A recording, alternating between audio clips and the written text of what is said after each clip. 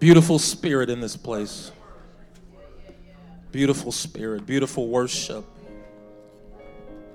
Yeah, it made me just think of my own life and the things that I've done, how I failed God. Not once, not twice, not 3 times. I can go on, but Psalms 103:10 says he had not dealt with us after our sins. Thank God for not dealing with us after those sins when we felt him over and over and over. We felt him over and over and over the same sin and that sin, and we continued to fail him, but yet the Bible says that he has not rewarded us according to our iniquities. And so we thank God. And then it goes on, my favorite verse, it goes on to say that as high as the heaven is above the earth, so great is his mercy. Toshata, hallelujah. So great is his mercy towards us. We ought to give him praise this hour. We ought to bless his name this day. This day. Truly, I thank God. I thank God for his goodness, for his mercy. I thank God for, amen, the man of God. He ministered so well last week, amen, and brought comfort to, I believe, all of our hearts. And we continue to pray for the man of God. We continue to pray for him. I don't take it lightly to stand up here in his stead, amen, but we thank God for him. We know God is moving in the midst of his life. I thought of a scripture. Amen. I believe it's Mark the 4th chapter. I believe right around verse 38. But the Bible says that the storm arose. Amen. And these men were in the boat. His disciples was in the boat, and Jesus was in the rear of the boat. Amen. The Bible says he was sleeping. He was sleeping. He was getting some rest. But the wind and the waves were blowing. It was turmoil going on. And these men, amen, went to wake him up and said, "Carest thou that we perish? Carest thou that we perish?" And Jesus spoke. He spoke just 3 words. 3 simple words. He just said, "Peace, be still." Don't we need that in our lives today? We need peace in the midst of our lives today when all calamity and all hell is breaking loose in our lives. We just need God to raise up and say, "Peace, be still in your situation." Father, we ask you for peace today. Yes, come on. Romans the 4th chapter. That wasn't my message. It was just on my heart. Romans the 4th chapter. Romans chapter 4, verse 17. We'll read, I believe, 5 verses here, excuse me. Romans chapter 4. I thank God for my wife, y'all. I know I say it every time, but this woman invited me to church in 1998. I was 17 years old, and she invited me to church. And from that point forward, God began to deal with me. Amen. So I thank God for, amen, my wife. Thank God for my children. I thank God for my family. I thank God for this church family. Amen. There's nothing like having somebody that's for you, that's rooting for you, that's praying for you, that has your back, that understands what you're going through. The Bible says, I believe it's 1 Corinthians 10:13, there has no temptation that have taken you that is not common unto man. So what I've gone through, I know you've gone through. And the Bible says, with the temptation, he'll make a way of escape that you may be able to bear it. Romans 4:17, when you have it, somebody say, "I got it." It says, "As it is written, I have made thee a father of many nations." before him who he believed, even God, who quickeneth the dead, and calleth those things which be not as though they were. Who against hope believed in hope, that he might become the father of many nations, according to that which was spoken, so shall thy seed be. And being not weak in faith, he considered not his own body now dead, when he was about 100 years old, neither yet the deadness of Sarah's womb. He staggered not at the promise of God. Someone say, he staggered not.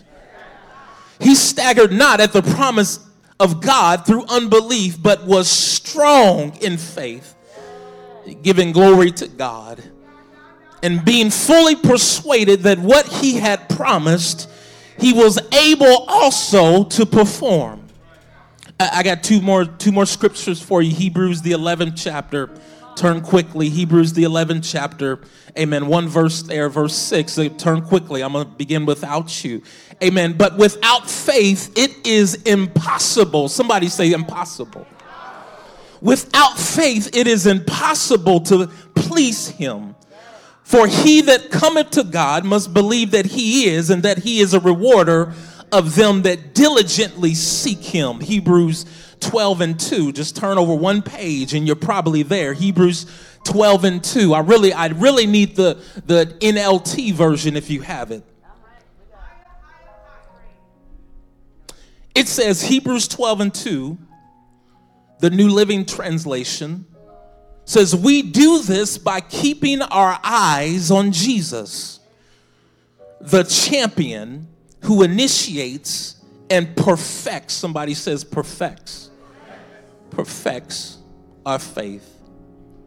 I want to speak just for a space of time on the topic, the promise, the impossibility, the perfecting. The promise, the impossibility, the perfecting. Set your Bibles down for a second, just for a moment. Just as we pray, let us look unto the Lord. Father, we thank you. Father, before we do anything, we give your name the glory. Psalm 100 verse 4 says, enter into his gates with thanksgiving and into his courts with praise. Then it says, be thankful. So, Father, we're thankful today. We give you glory. Why? Because we have activity of our limbs. But in him we live, we move, we have our being. We thank you, Father, because we have blood flowing through our veins. And Father, we ask you to do it another time. Speak to our hearts another time. Encourage us another time. And Father, I ask you that it not be me. Why? Because you said in your presence no flesh should glory. So Father, I ask for your spirit to move and your spirit to speak. Use this man as you see fit. We ask you all these things in Jesus' name. In Jesus' name. You may be seated.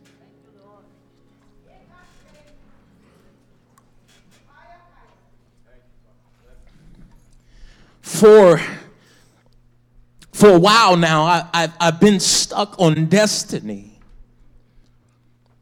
I've been stuck on purpose, God's plan, God's promise in the midst of our lives. I'll say our lives. But I've been stuck on it specifically dealing with my life. What is God's plan for me? What is God's purpose for me? What is God's promise unto me? When will it come to pass? Where is God leading me? Where is God taking me? God began to deal with Jeremiah and declare unto him. He says to him, before I formed thee in the belly, I knew thee. Before I formed thee, I knew thee. And before thou camest forth out of the womb, I sanctified thee. And I ordained thee a prophet unto the nations.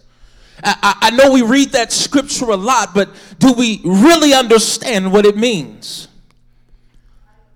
I think we fail to realize that the sanctification and the ordination did not occur in time. It didn't occur in time. We feel as if God makes decisions about our path, or God makes decisions about our lives, amen, as we go through life. We feel as if, almost as if God is making it up as he goes along. But God told Jeremiah, he told him, before I formed you, I created you. Before I created you, I caused, amen, before I caused the bones, amen, to come together, before I formed the organs, and before the eyeballs were developed, and before the hands and the feet, amen, came forth, and before the heart began to beat, and before the brain, amen, began to have thoughts and to think, he says, I already knew you.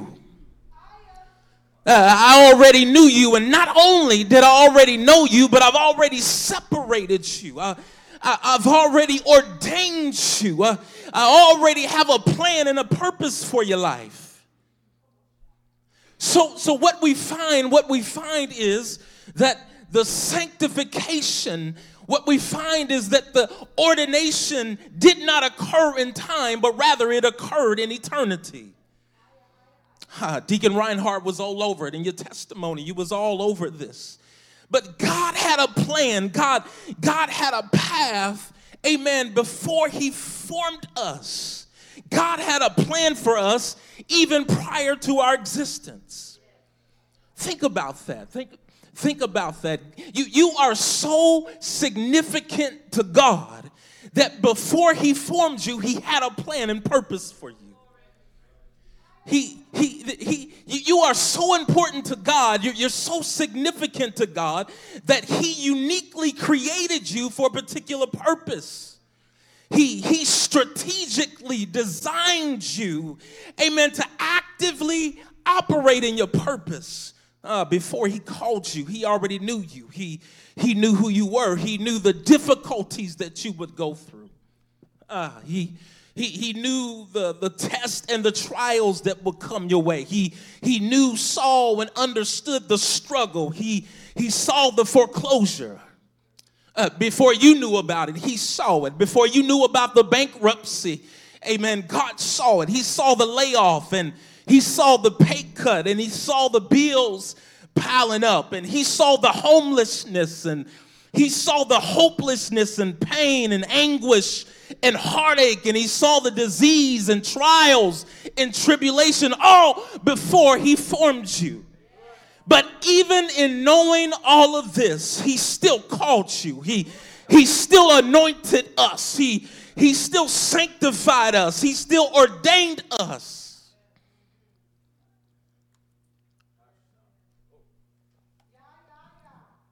So we find today Abraham, the Bible begins to talk about Abraham, and we find, if you go to Genesis, we find that Abraham had a calling of God upon his life.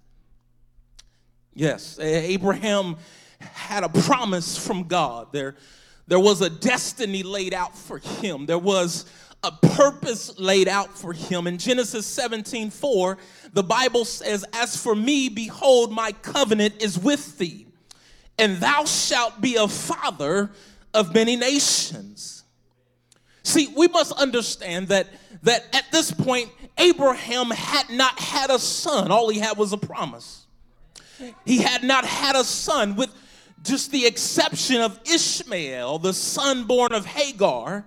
Amen. Other than that, he didn't have a son. He did not have a seed of promise. But God revealed this to Abraham at the age of 99. He revealed this to him at 99. Amen. And it caused me to wonder why didn't God reveal this or do this or work this work in his life in his 20s? Why didn't God use him or fulfill that promise in his 30s or in his 40s. Why didn't he do it in his prime? But I found out that if God would have fulfilled that promise, it would have been easy to believe.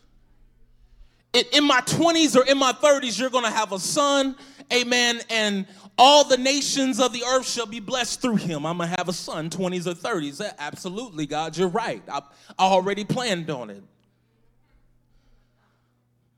But it was revealed to him at the age of 99 years old. At this point, Sarah was the age of 90. She was 90. And after 90 years of barrenness, now at 90, she's going to have a child. Genesis 17 verse 15, the Bible says, and God said unto Abraham, for Sarah thy wife, thou shalt not call her name Sarai, but Sarah shall be her name. And I will bless her and give thee a son also of her. Yea, I will bless her, and she shall be a mother of nations. Kings of people shall be of her. In verse 17, then Abraham fell upon his face and laughed.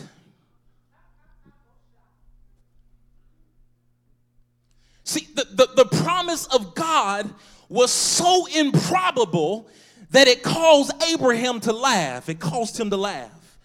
Abraham thought it was comical. He thought it was funny. Perhaps he glanced at his own body, and perhaps he saw the wrinkles of a 99-year-old man, and perhaps he began to rub his knees and thought about the weak joints of a 99-year-old man, and perhaps he began to touch his back and think about the weak back or bad back of a 99-year-old man, and perhaps he picked up his cane and walked over to the mirror and looked at himself and thought to himself, I'm too old to bear a child.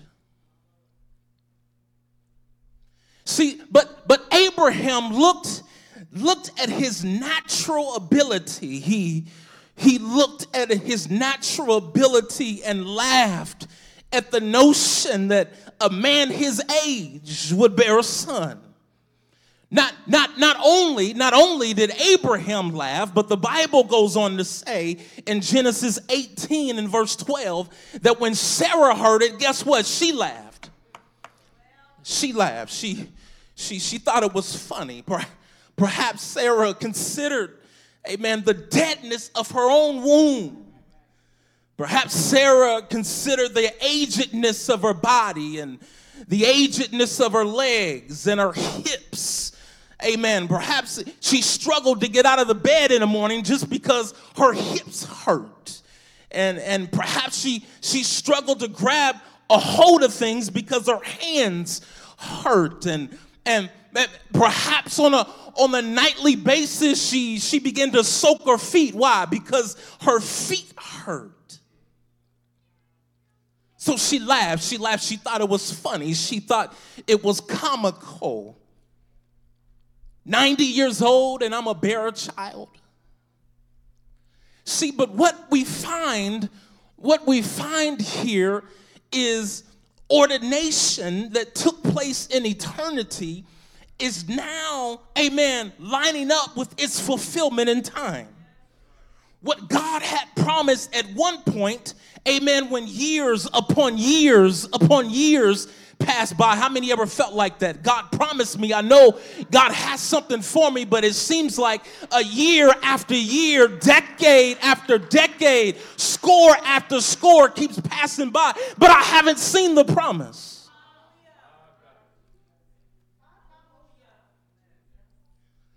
But we see here what God had predestined in eternity, now it's making its culmination in time.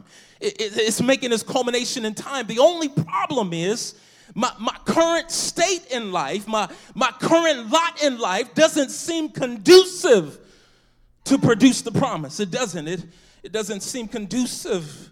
God, I hear what you're saying, but it's impossible, Jesus.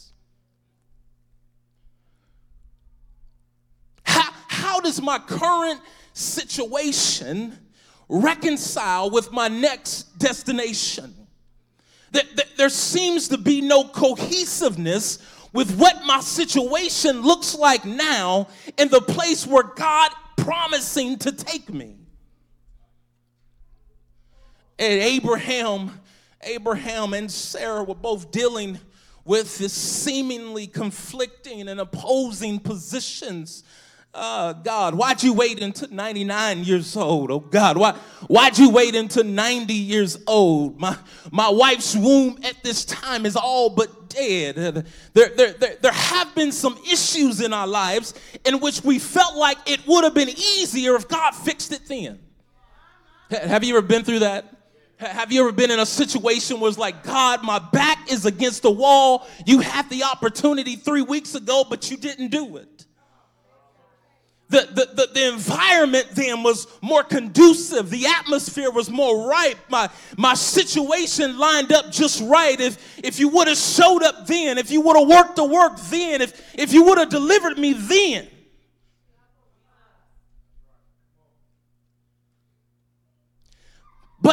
But I've learned in my short, I started to say my many years, amen, but the short years of my life that I walk with God, I've learned that God seems to love to operate in the impossible.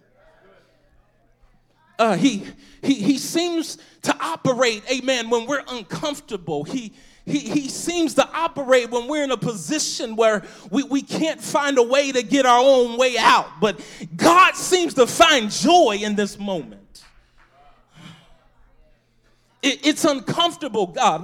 Why do you get me here? Why do you put me in this?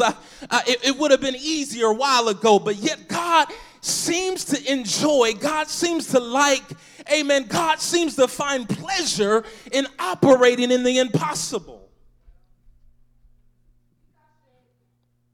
He began to tell Abraham and Sarah after that Sarah laughed, amen, 18 and 14, Genesis 18:14, he began to ask the question, is anything too hard for the Lord? Hallelujah. Hallelujah. He began to ask the question. He asked the question, and perhaps he's asking you the same question today. Is there anything too hard for me? Is there anything that I can't overcome? Is there a height too high? Is there a depth too deep, amen, that I can't deliver you? Even though Abraham was surrounded, even though he was surrounded by indications of impossibility, amen, we seem here to have two contrasting views and two contrasting ideas, two opposing and conflicting positions. On the one side, we have the promise, amen, but on the other side, we have the impossibility. Father, I know what you told me. I know what you promised me, but looking around, I don't understand how you're going to do it. I don't see it, Jesus. Hallelujah. Romans 4:19. Romans 4:19, the Bible says, and being not weak in faith, speaking of Abraham, being not weak in faith, he considered not his own body. Let's read that one more time. And being not weak in faith, he considered not his own body now dead, when he was about 100 years old, neither yet the deadness of Sarah's womb. But verse 20, he staggered not at the promise of God through unbelief. Jesus. And being not weak in faith, he considered not his own body now dead. This man was 100 years old, but the Bible says that because of his strong faith, he didn't even consider it. He didn't consider it. The scripture almost makes it sound as if it was easy for Abraham. It makes it sound as if he was totally sold out. He was totally convinced. It made it sound like as if it was easy, but we understand that initially he did laugh. Initially he did laugh, and I thought about why would this man laugh at this? But we have to understand that for all his life, all Abraham's life, all he has known are the things that naturally take place.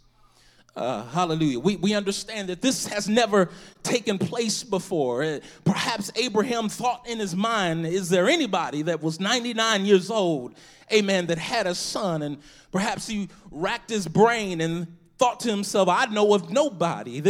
All I know are the things that naturally take place.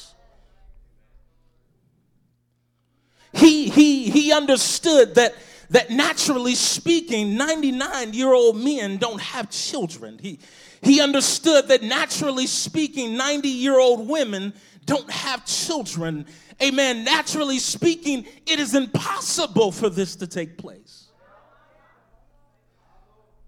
So I'm convinced there had to be a war within himself, that natural against the supernatural. There had to be a war within himself, that promise, amen, against the impossibility. There had to be a war within himself, that plausible against the improbable. But somehow Abraham mustered up enough faith, what caused him to shift his focus from what he's always known, that natural, and prepositioned it upon the supernatural.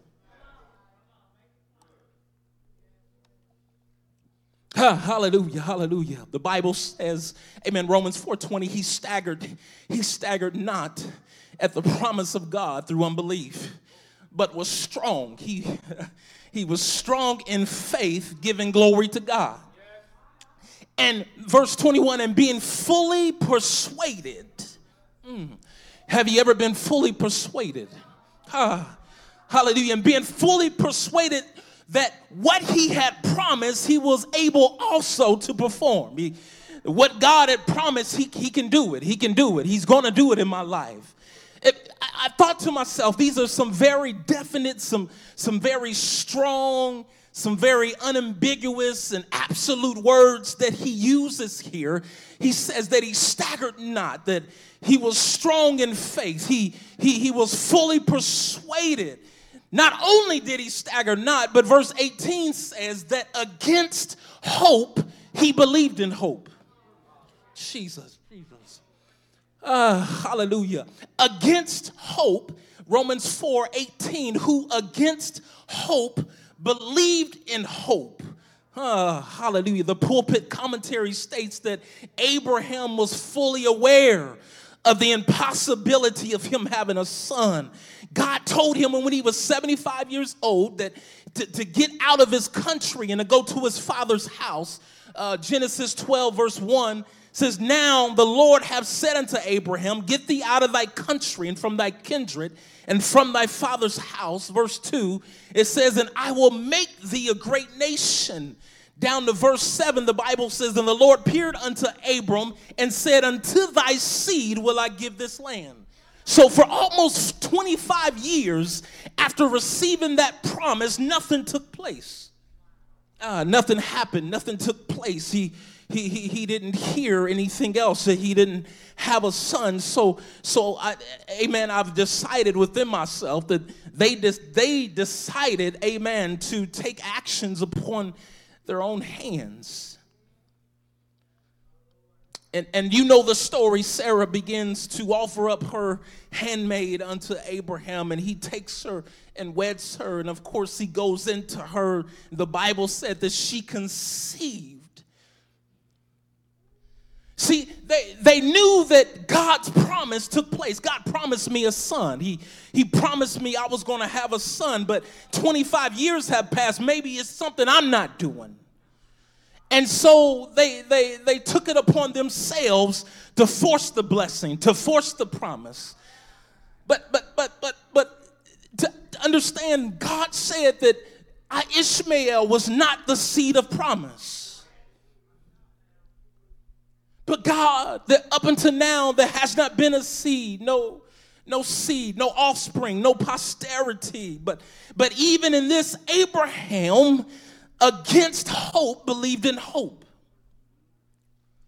What does that mean? What does that mean? See, we must realize that up until this point, his life has been relied upon those things which are natural. That's why they took things in their own hands. Amen. He relied upon those things that he knew, the natural. Amen. But the Bible says in Romans 4:18, the Amplified Classic Version, it says, "For Abraham, human reason for hope being gone, he hoped." So basically what is saying is that naturally speaking, there was no reason for him to ever hope to have a son, but rather he decided to disregard that which is natural. And to be in expectation, he decided to disregard the natural, amen, and to embrace the supernatural. And so we see on one side, amen, on one side we have that which is natural, and on the other side we have that which is supernatural. It's the war, amen, between what God is telling me and what I see with my natural eye. It's that fight. It's that struggle. Well, how many have had this? It's that struggle that with two opposing and conflicting positions. It's that toil between that promise, amen, and the impossibility. And see that on the other side, amen, there was another faith experience for Abraham.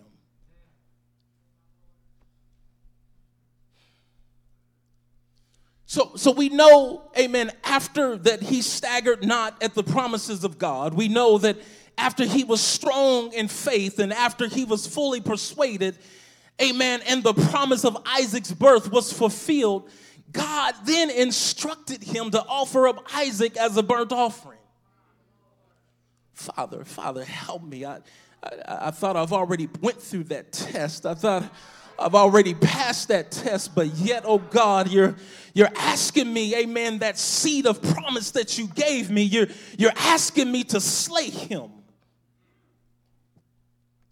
Jesus. Genesis 22, verse 1 and 2, the Bible says, "And it came to pass after these things that God did tempt Abraham and said unto him, Abraham, and he said, Behold, here am I. And he said, Take now thy son, thine only son Isaac, Jesus, whom thou lovest." There's some things that we've loved. There's some things that we're passionate about that God is saying, I just want to see how much you love me. I just want to see if you love that. Amen. Lovest thou me more than these? Feed my sheep. But he tempts us, or he tests us sometimes. He just wants to see what we're going to do. Abraham, he learned from his last test. He didn't hesitate. He didn't hesitate. He began to take up Isaac, and he began to gather all the things, amen, to offer him up as a sacrifice. And you know the story that, of course, at the last minute, an angel of the Lord yells out and says, Abraham, Abraham, stop what you're doing, amen. And how there was a ram in the bush, and God provided, amen, the sacrifice. But God wanted to see what he would do. He wanted to see what he would do.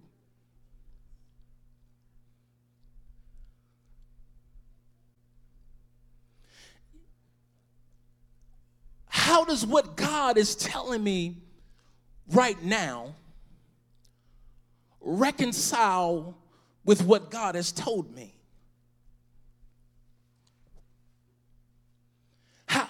How does what God is telling me in my current situation reconcile with what God has told me then? See, God told him that Isaac was the promise, but yet, amen, God tells him another time, years later, to offer him up. how does what God is telling me now, what God is speaking in my life right now, how does it reconcile with what he already promised me? It made me think about the Apostle Peter. The Apostle Peter, all his life, he was a Jew. And amen, he knew what was prohibited under the law. And he understood, he knew, and he followed the dietary laws. But in Acts 10, the Bible says that Peter, seeing all the wild beasts and the fowls of the air and creeping thing, God stands up and says unto him, rise, Peter, kill and eat. How does what God is telling me now reconcile with what God has told me then? All throughout the ages, from Moses to Jesus, God commanded them not to eat unclean beasts. So Peter states, not so, Lord, for I have eaten anything. I've never eaten anything that is common or unclean. And God tells him in Acts 10:15, what God has cleansed, thou call not thou common. How does what God is telling me now reconcile with what God has told me then? So once again, we find, amen, in Abraham's story that we find that he's dealing with seemingly conflicting and opposing positions. Abraham, again, hope, amen, against hope, believed in hope. And Abraham once again staggered not at the promises of God. And Abraham once again was strong in faith. And Abraham once again was fully persuaded. All the while, the natural was screaming out loud that this is impossible. All the while, the natural was proclaiming the unfeasibility of it. All the while, the natural was screaming out saying this is unattainable.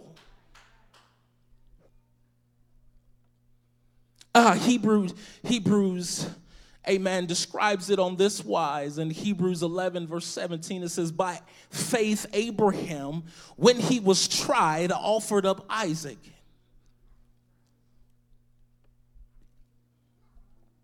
By faith Abraham, when he was tried, offered up Isaac, and he that had received the promises offered up his only begotten son, of whom it was said that Isaac shall thy seed, amen, that in Isaac shall thy seed be called. Accounting that God was able to raise him up even from the dead, from whence also he received him in a figure.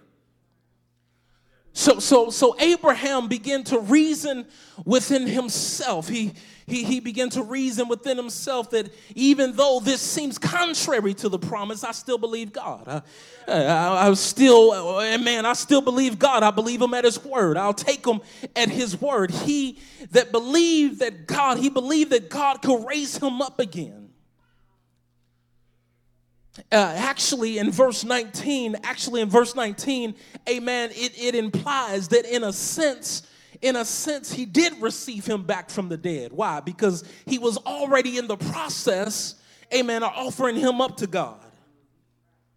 Not only that, but some scholars have suggested that Abraham got the notion that God would raise Isaac up again from the fact that he had already seen God take something that was dead and resurrect it. You saying what? Well, I've never read that in the story. I've never read that in the Bible. Where's it at? Amen. What he had learned previous was that God can take a dead situation and cause it to live. This was pertaining to the fact that Sarah's womb was dead. Sarah's womb was dead. She was 90 years old. Her womb was dead, and God, amen, had to strengthen that womb and put life in that womb. Amen. So he had already seen God take something that was dead and make it live. Hallelujah. The Bible says, Genesis 18:11, it ceased to be with Sarah after the manner of women. The Amplified Classic Version says it had ceased to be with Sarah as with young women. She was past the age of childbearing. Amen. By this point, she had already gone through menopause. That's what it's saying. The blood had ceased from flowing. We understand that where there is no blood, there is no life. How many have had some dead situations? How many have had some dead circumstances in their lives where where they needed God to resurrect some things. God, my prayer life isn't what it used to be. I need you to resurrect it, God. My relationship with you, God, is not where it used to be. I need you to resurrect it. My Bible reading and my study time is not where it used to be. I need you to resurrect it. My attendance, church attendance is not what it used to be. I need you to resurrect it, oh God.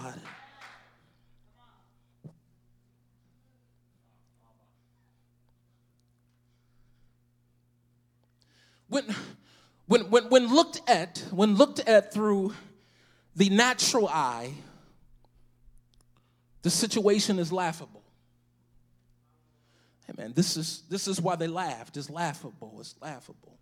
When viewed with a carnal perspective, it was impossible. When observed through the lens of the flesh, it was improbable. But how many of us can be a witness to the fact that God is able to do exceeding abundantly above all we could ask or think, and understand what the scripture's saying, exceeding. So what you know abundance to be, God said, I'm going to exceed that. What one translation says, super abundantly. First time I've heard that word, super abundantly. Another translation says infinitely beyond.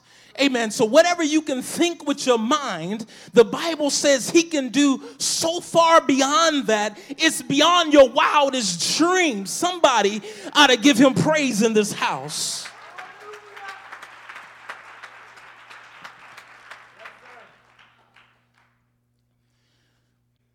I marvel at the faith of Abraham.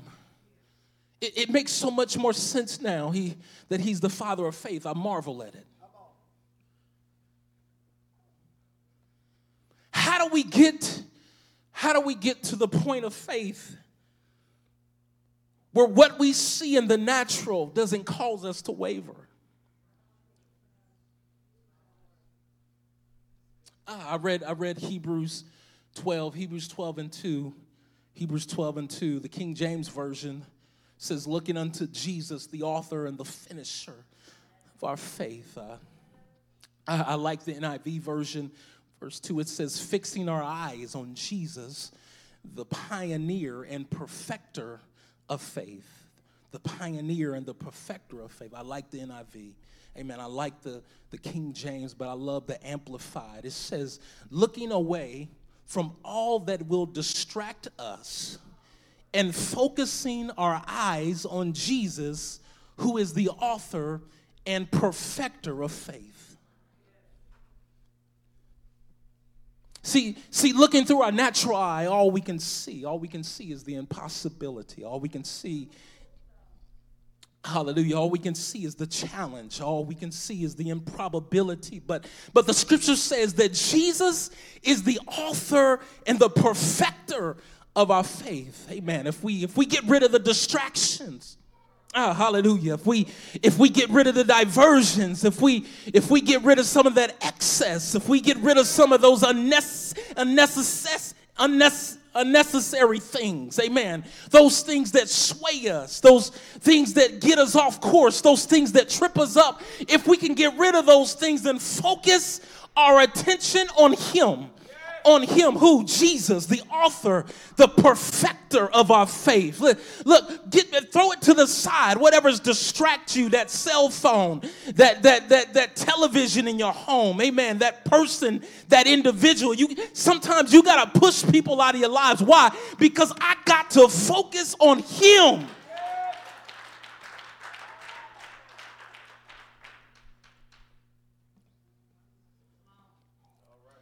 Listen, I'm tired of praying for a miracle and not getting results. I'm tired of it.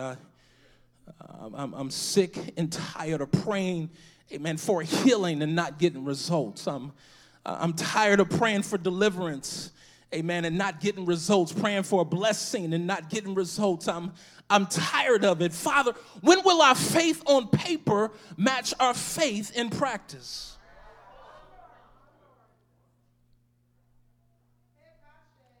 I'm sick and tired of not getting results, y'all. I'm done with it. I got to see the hand of God move in the midst of my life. I'm tired of asking God for something and not seeing anything. I'm ready for God to move in my life.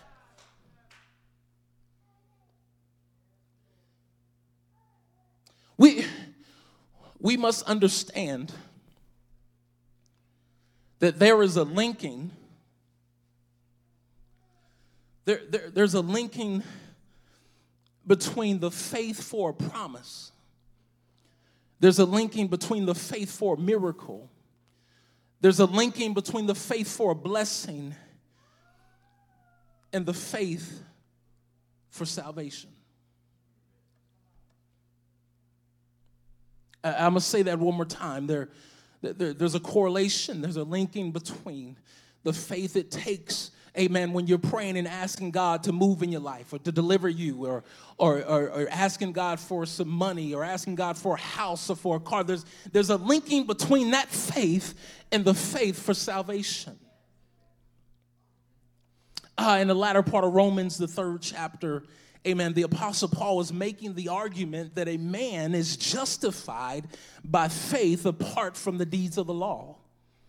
Romans 3:26, the Bible says, to declare, I say at this time, his righteousness, that he might be just and the justifier of him that believeth in Jesus. He said, where is boasting then? It is excluded by what? By what law?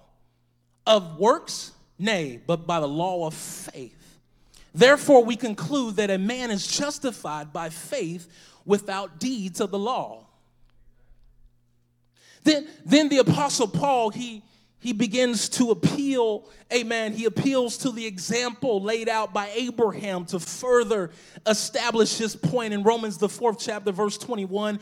We've read it, and being fully persuaded that what he had promised, he was able also to perform. In verse 22, and therefore it was imputed to him for righteousness. Verse 24, but for us also, to whom it shall be imputed if we believe on him that raised up Jesus our Lord from the dead. So because Abraham had faith in God to believe that in spite of his circumstances, God was going to bless him.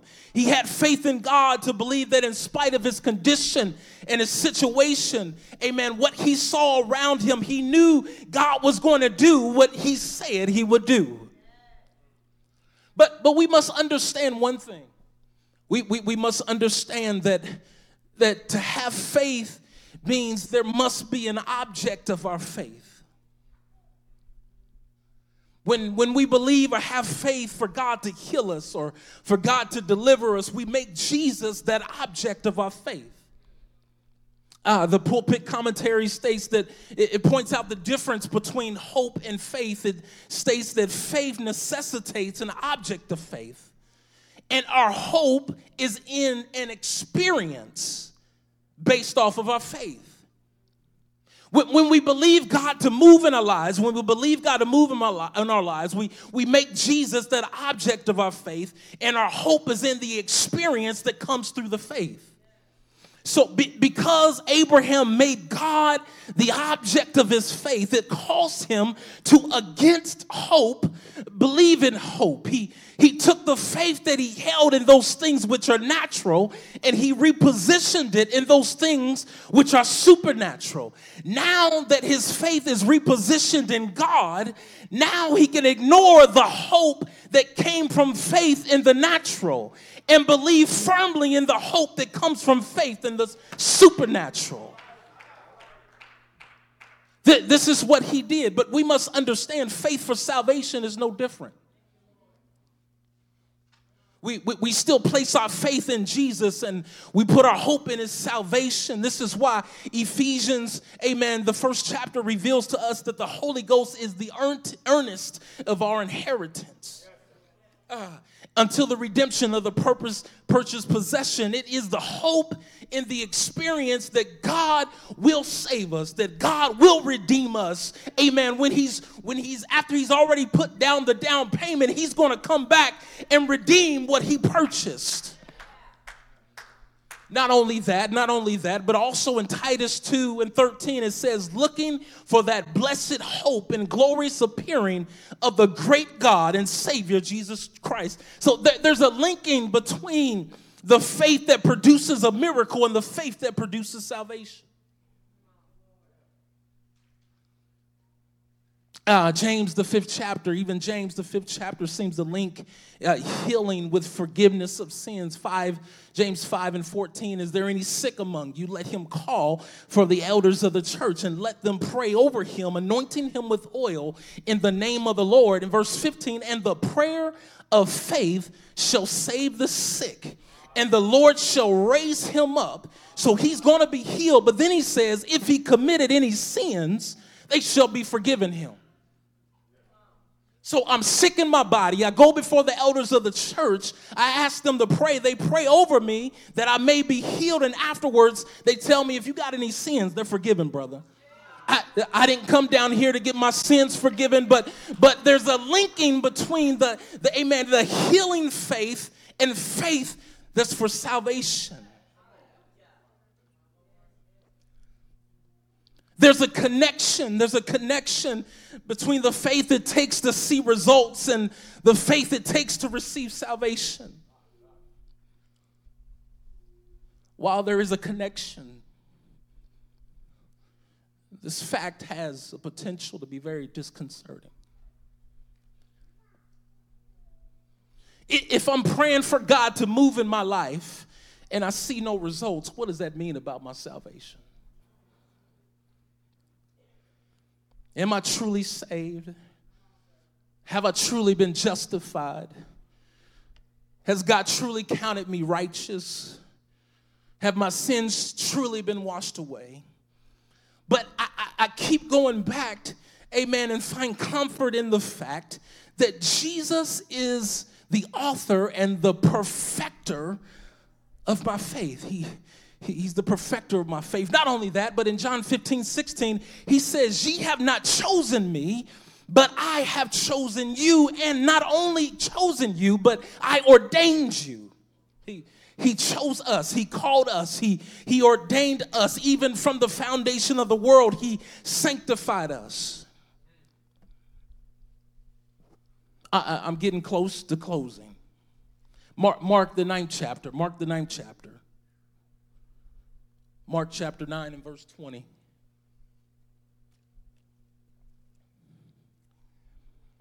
The Bible says, and they brought him unto him. And when he saw him, straightway the spirit tear him, and he fell on the ground and wallowed foaming. And he asked his father, how long is it ago since this came unto him? This is Jesus speaking to the Father. And he said to him, of a child. And oftentimes it had cast him into the fire and into waters to destroy him. But if thou canst do anything, have compassion on us and help us. Jesus said unto him, if thou canst believe, all things are possible to him that believeth.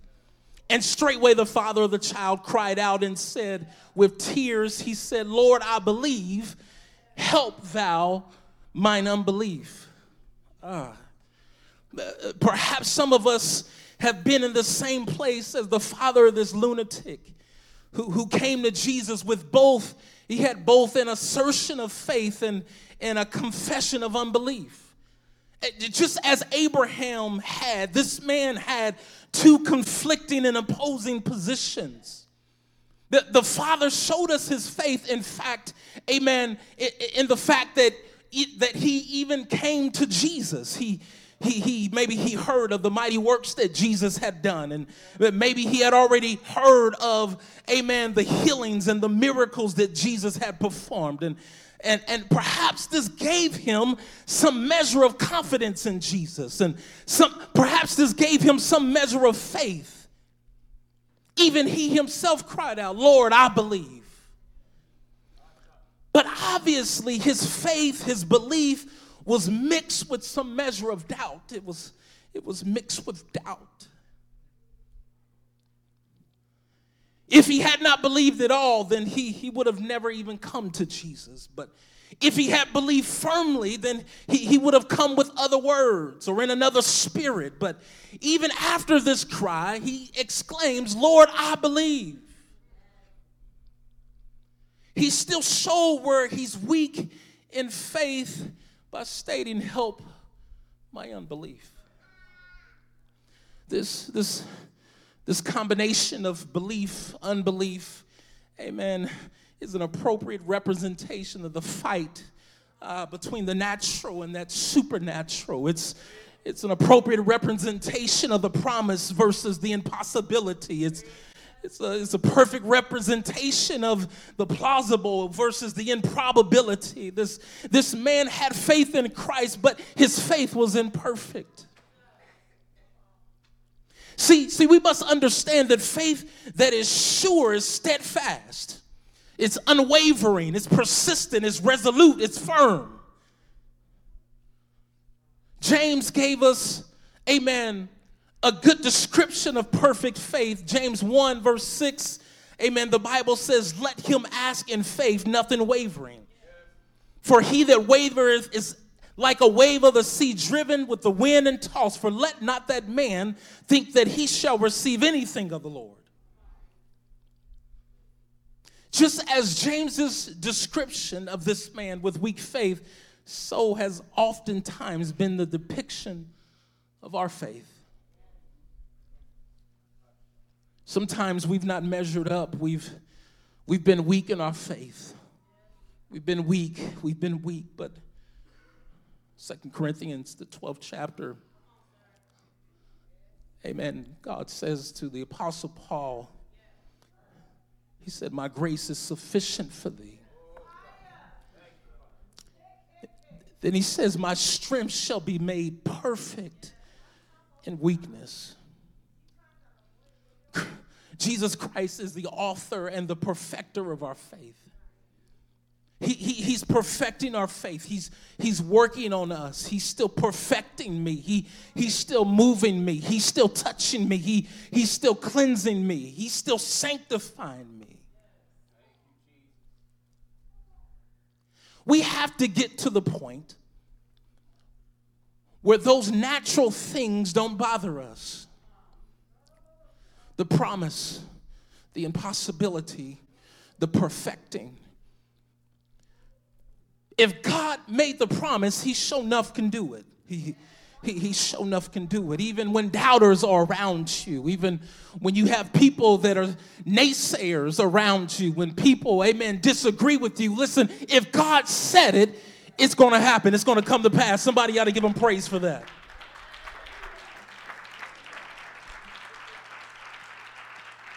In my closing, there's a story. There's a story of a little boy.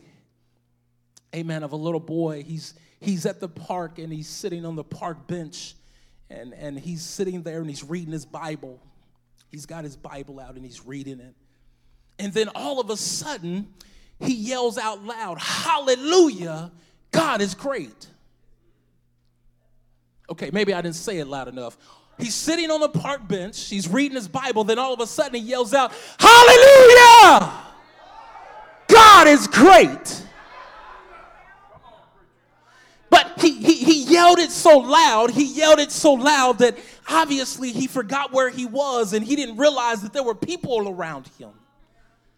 And of course, some of these people heard him, and there was a man that heard him, and this man that heard him, he had just graduated with his doctorate, amen, from a local university, and feeling himself to be very enlightened, he was eager to show his enlightenment. So he approached the little boy who he saw sitting reading his Bible and asked him, what was the source of all your joy? The little boy responded, don't you have any idea what God is able to do? He said, I just read God opened up the waves of the Red Sea and led the nation of Israel right through the middle. The enlightened man, the man that just graduated with his doctorate, this enlightened man, he began to laugh with a show of pity. He began to laugh with a show of pity. And he began to open the little boy's eyes up to the realities of this natural world. He tells the little boy that all that can all be very easily explained. He begins to tell him that modern scholarship has shown that the Red Sea in that area was only 10 inches deep at the time.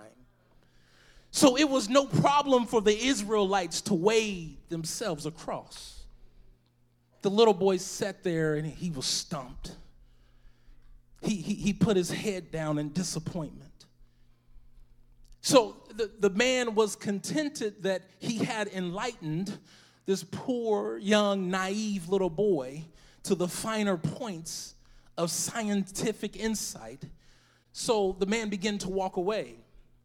Immediately after he began to walk away, the little boy began to rejoice and praise God even louder than he did before.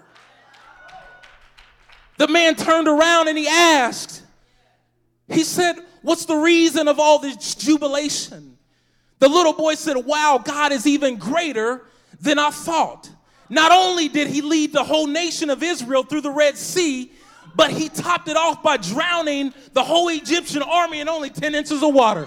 Somebody give him praise.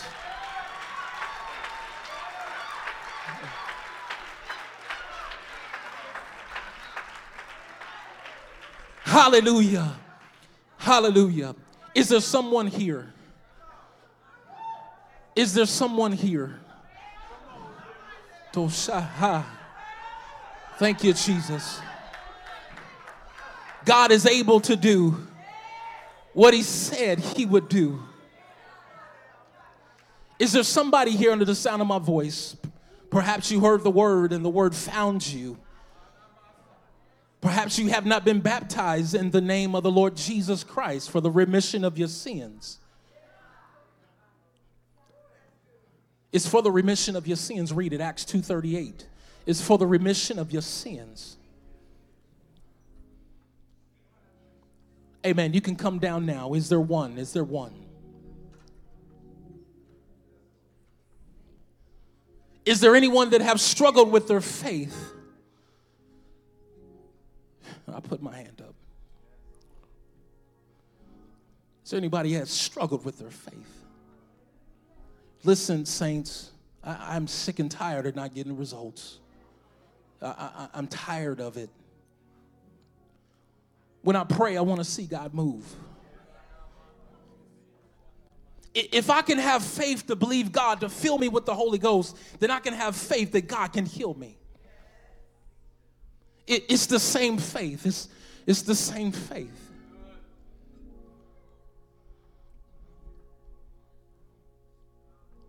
I want to see God do some mighty things in this place amongst his people.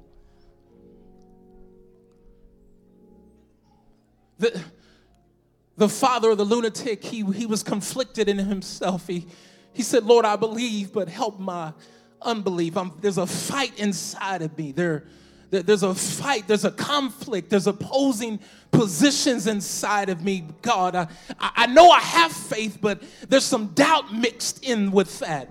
God, help thou my unbelief."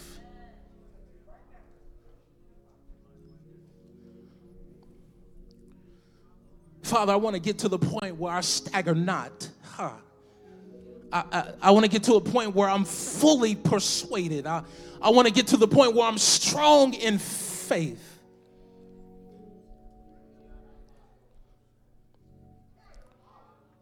Hallelujah. Please stand with me as we pray, as we begin to pray.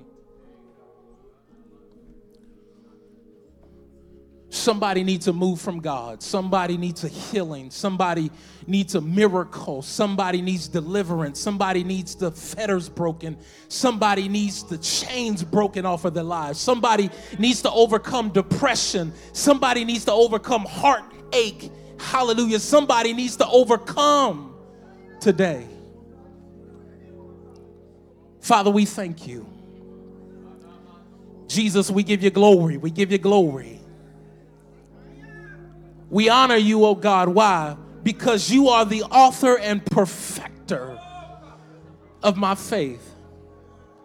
And Father, you see the fight inside of me. You see the war inside of me. And God, you know I want that spiritual side to overcome that fleshly side. I want the supernatural to overcome the natural on the inside of me. Father, you see it. And I lay it at your feet. I lay it at your throne, oh God. I'm ready to see, hallelujah, the saints of God healed. I'm ready to see the blind eyes open up. I'm ready to see the lame walk, oh God. Hallelujah. I'm ready to see it, Jesus. Give me that faith. Give me that faith. Give me the faith. Give me that faith, oh God. Hallelujah. Father, if there's anything that's not like you, Hasha. 1 John 3:3 said, every man that have this hope in him purifieth himself. Father, purify me. Lord, if there be anything contrary to your spirit, take it out of us right now. Remove it, oh God, and fill us up with your virtue. Fill us up with your confidence. Philippians 1:6, being confident of this very thing, that he that hath begun a good work in you shall perform. God, perform this thing in our lives. Work this work in our lives, Jesus. And we'll make sure to give your name all the glory, all the honor, and all the praise. In Jesus' name, God bless you. Somebody give God a hand praise right now. Come on, he's better than that. If you know he's worthy, somebody give God some praise. Hallelujah. Thank you, Jesus.